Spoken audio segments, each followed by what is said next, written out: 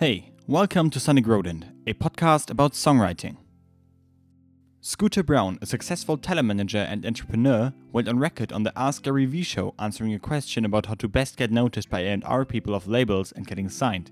He said that getting signed shouldn't be a priority for you as a musician, at all. And yeah, the general consensus in the industry right now seems to be that it's as easy and affordable as it ever was to reach a large audience as an independent artist. The reasons that are mostly cited for this are that the mainstream distribution platforms, like streaming services and online stores, are accessible to virtually everyone. Also, a decent setup to make your own music can cost you below 1K by now, depending on what you want to do, of course. So the entry barrier is way lower than it was just 2 decades ago. If hardware and distribution platforms are not your worry, why aren't you putting out music yet? Maybe you fear not having the skills to make your music actually sound good.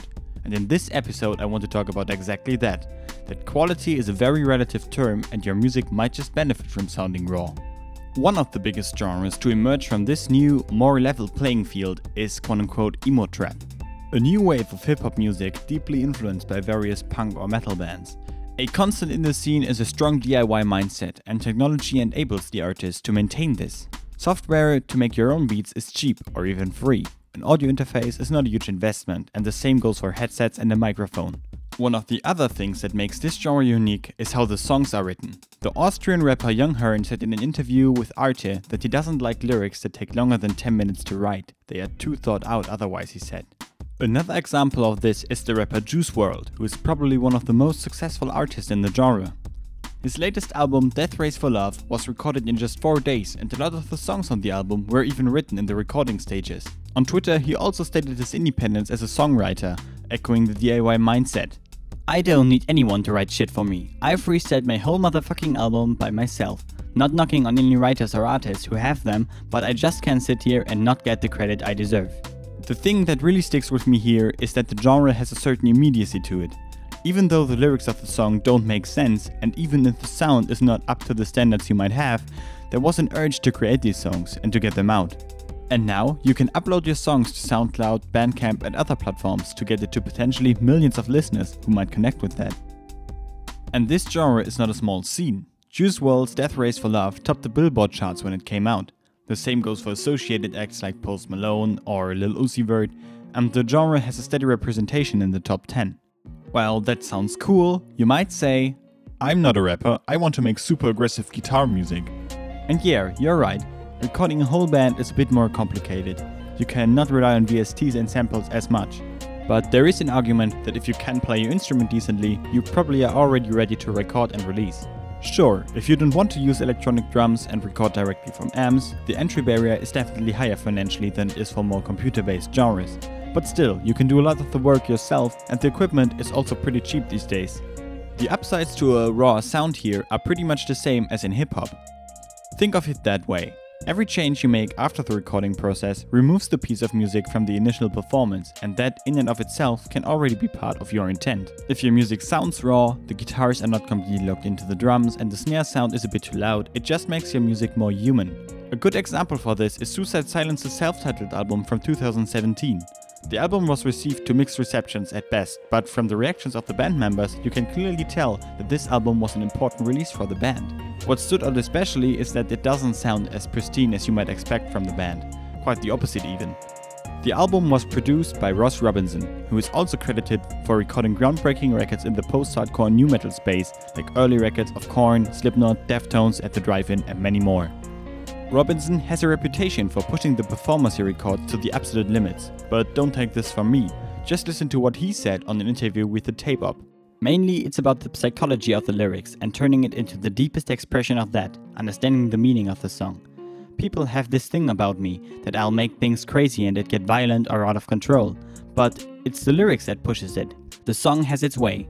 A lot of kids will write about hardcore stuff and think that they are cool or something, and I'm like, are you sure you want to sing about this? With me, they actually get to feel what they're writing down, and most of the time it's really brutal and it wears everybody to the ground. I also like to cite Finn McKenty, aka the Punk Rock MBA, on this. In his video where he reflects on his channel after he hit 50k subscribers on YouTube, he says, "Whatever it is that you are most insecure about, that is the thing that is gonna make people like you." And I think that ties into music as well. People like when you are authentic.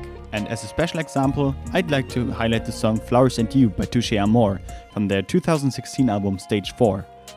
The song and the whole album really deals with the death of singer Jeremy Blom's mother. So I want you to listen to this song and pay close attention to the production choices that are made here.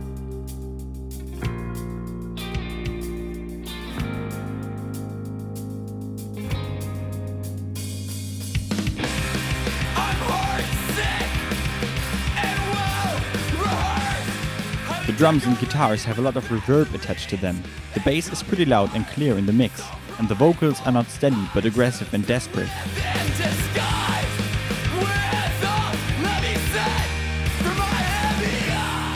Is it a cutting-edge production? No. But it's the perfect production to express the frustration, grief and helplessness Blom must have felt, and probably still feels about this topic. Another song I'd like to highlight is Second Son of Art by the band Oathbreaker from the album Rhea. The song is about Cara Tor's father, with whom she broke contact, so here's the ending part of that song.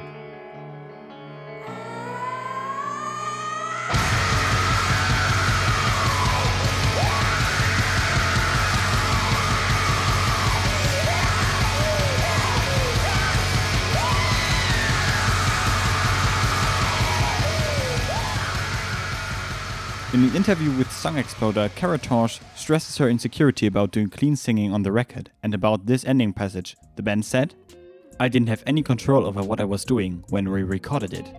I knew where we were going with it and what the emotion had to be like."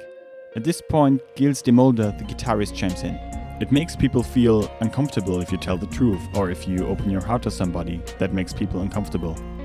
I think that shows how a sound and performance that doesn't sound perfect can be a valuable artistic choice to tell a story, to immerse listeners into the story you want to tell, or a statement in and of itself. To be clear, I'm not saying you should release anything you're not happy with. I just want you to carefully consider what you want to convey with the song and what choices you want to make on a technical level. It's easy to get immersed in the editing and fine-tuning process of a song. So it helps to sometimes take a step back and consider the song not just as a flawed performance that needs quantizing, autotune or a clearer mix, but as an expression of emotion and a work of art. Let me leave you with this quote from Leonardo da Vinci himself. "Work of art is never finished, it is merely abandoned." And with that, we are out of time. Thank you for listening. If you want to follow me on Instagram, you can do so at SimonMarkWriter, and I have a dedicated Facebook page. Bye!